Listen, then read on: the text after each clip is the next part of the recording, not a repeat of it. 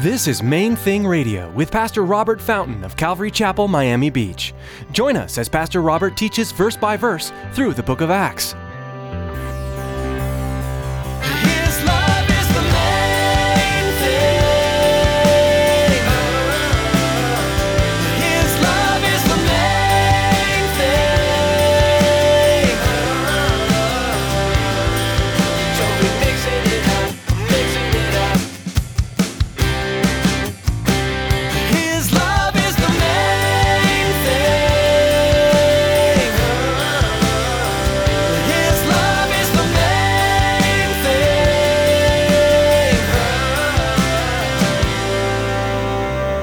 I mean, an earthquake will do a lot of things. It might shake the chain loose from the wall, right?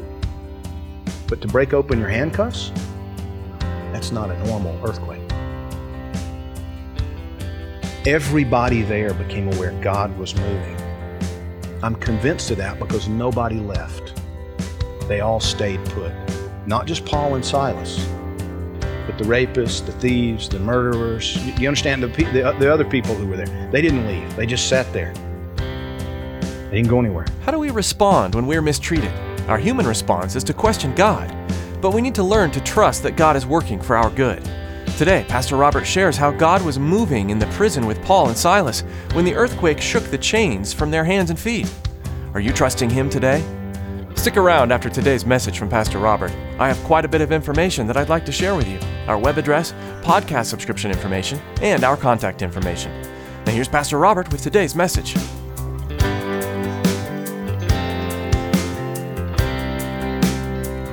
His love is the main thing.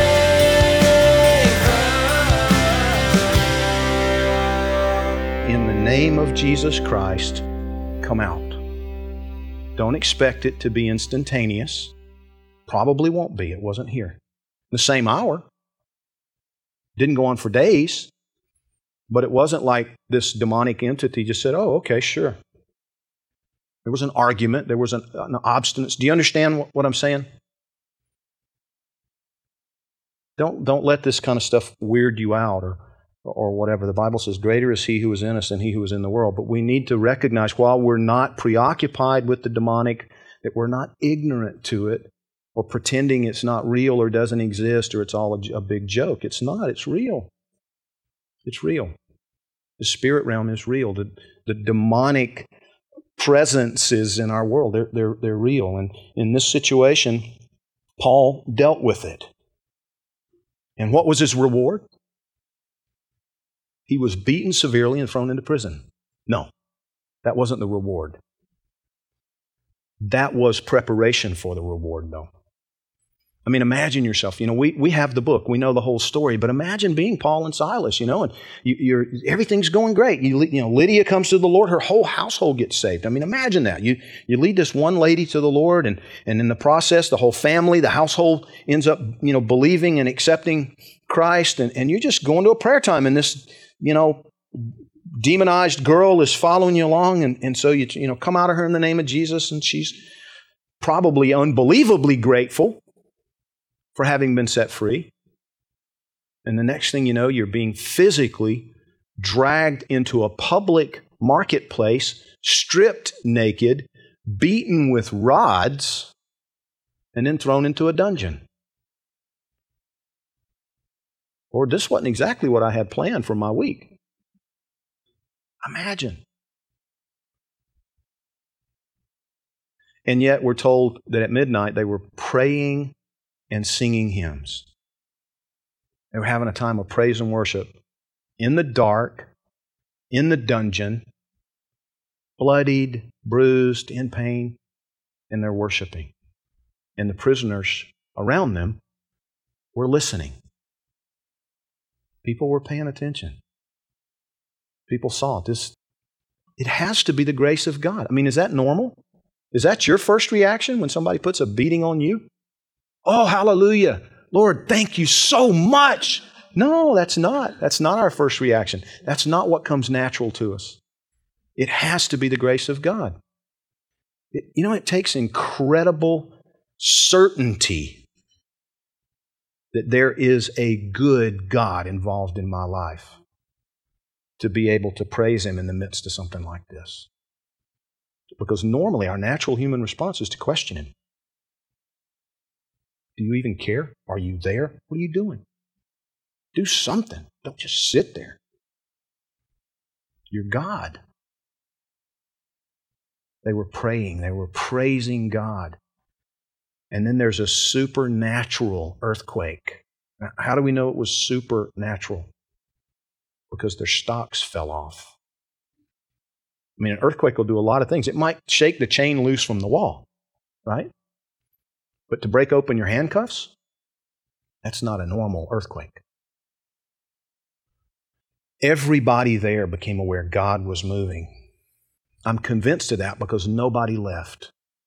They all stayed put. Not just Paul and Silas, but the rapists, the thieves, the murderers. You understand the other people who were there? They didn't leave. They just sat there. They didn't go anywhere. And so the jailer, he's thinking, oh man, this one's going to be crucified. This one over here is scheduled to be beaten tomorrow morning. And they're all gone now, so I'm going to be beaten and then I'm going to be crucified, because that's the way the Roman law worked. He let them free, let them get free, and so their punishment now was his to pay. It was considered a literal debt to society. They would actually write it out, as like you would have a loan document today. And so he would have to pay that. And Paul knows that's what's on his mind. I don't think there was anything supernatural about that. I think Paul just knew, I need to stop this guy before he kills himself.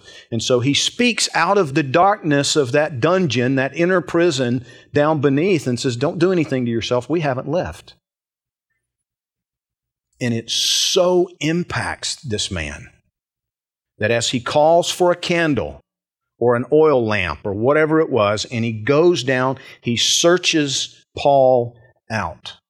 He finds them and falls trembling at their feet, because all of this has served to verify and validate their ministry. Everything they've been saying about this Jesus of Nazareth must be true. What do I need to do to be saved? What a question. It's a good question. What must I do to be saved? And I want you to notice something really important here. Paul did not say to this man, you're a mess. You're an absolute, disgusting mess. Look at what you did to us. You're serving a corrupt society, a corrupt government. You're part of a corrupt system. You had us beaten. You threw us down here in this dungeon. You didn't even clean us up first. What do you need to do to be saved? First, you owe me an apology. Come on, admit it. That would have been on your mind if you were Paul. Well, you could start by apologizing to me. You really did me wrong. Paul didn't do that. Paul didn't say to him, you need to join a local church, start paying your tithe, stop beating innocent people. He didn't tell him you have to do this or do that or stop doing this other thing over here. He simply says to him, believe in the Lord Jesus Christ. It's an issue of the heart. It always is. It always is. Jesus Christ transforms lives. It's not our job to do that. The focus of the church today, far too often, is changing behavior. We want people to stop doing this and stop doing that and start doing this other stuff. Again, that's not our job. That's His job. That's His job. Once there's a heart change, when people come to Christ in humility and faith, recognizing, I don't know how to get it right perfectly. I'm not trying to quench this thirst, satisfy these desires, and none of it works. It doesn't work. No matter what I do, no matter how many toys I have, no matter how much money I make, or whatever happens, it wears off. It's just not working. I want to know God, and I want you involved in my life. And if you'll teach me I'll be a learner. I'll follow you. And then he goes to work in people's lives. Nourishing, nurturing, transforming, changing. That's his work. It's not our work. We're simply called to tell people how much he loves us and what he's done in our lives, how devoted he is to us. That God was willing to become a man and then be executed in our place. That's the message that we proclaim. Messengers of reconciliation is what the Bible says. Messengers of reconciliation. That God wants people in relationship with Him. What must I do to be saved? His love is the main thing. His love is the main thing.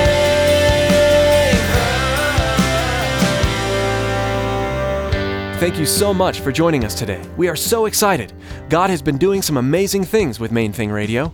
Opportunities to air Main Thing Radio are popping up all over the United States. We are so thankful to God for what He is doing, and we would love to see Main Thing Radio continue to expand, sharing the gospel, teaching God's Word all over the world. But of course, bringing you Main Thing Radio on this station comes at a cost. We purchase time on this radio station, and this program has been professionally produced. While we certainly don't want to pressure anyone into giving, we would like to ask that you prayerfully consider supporting Main Thing Radio. Your support will open more doors for Main Thing Radio. To make a secure donation, please log on to mainthingradio.com and click on the donate button. Now here's Tracy with some information about the Main Thing Radio podcast. Life these days moves fast. From one appointment to the next, most of us race through our days with blinding speed. Those in-between moments are great opportunities to connect with God. Subscribe to the Main Thing Radio podcast to enjoy messages like you heard today, anytime, anywhere. Simply log on to mainthingradio.com and click on the podcast button. Thanks, Tracy. Join us next time for another edition of Main Thing Radio.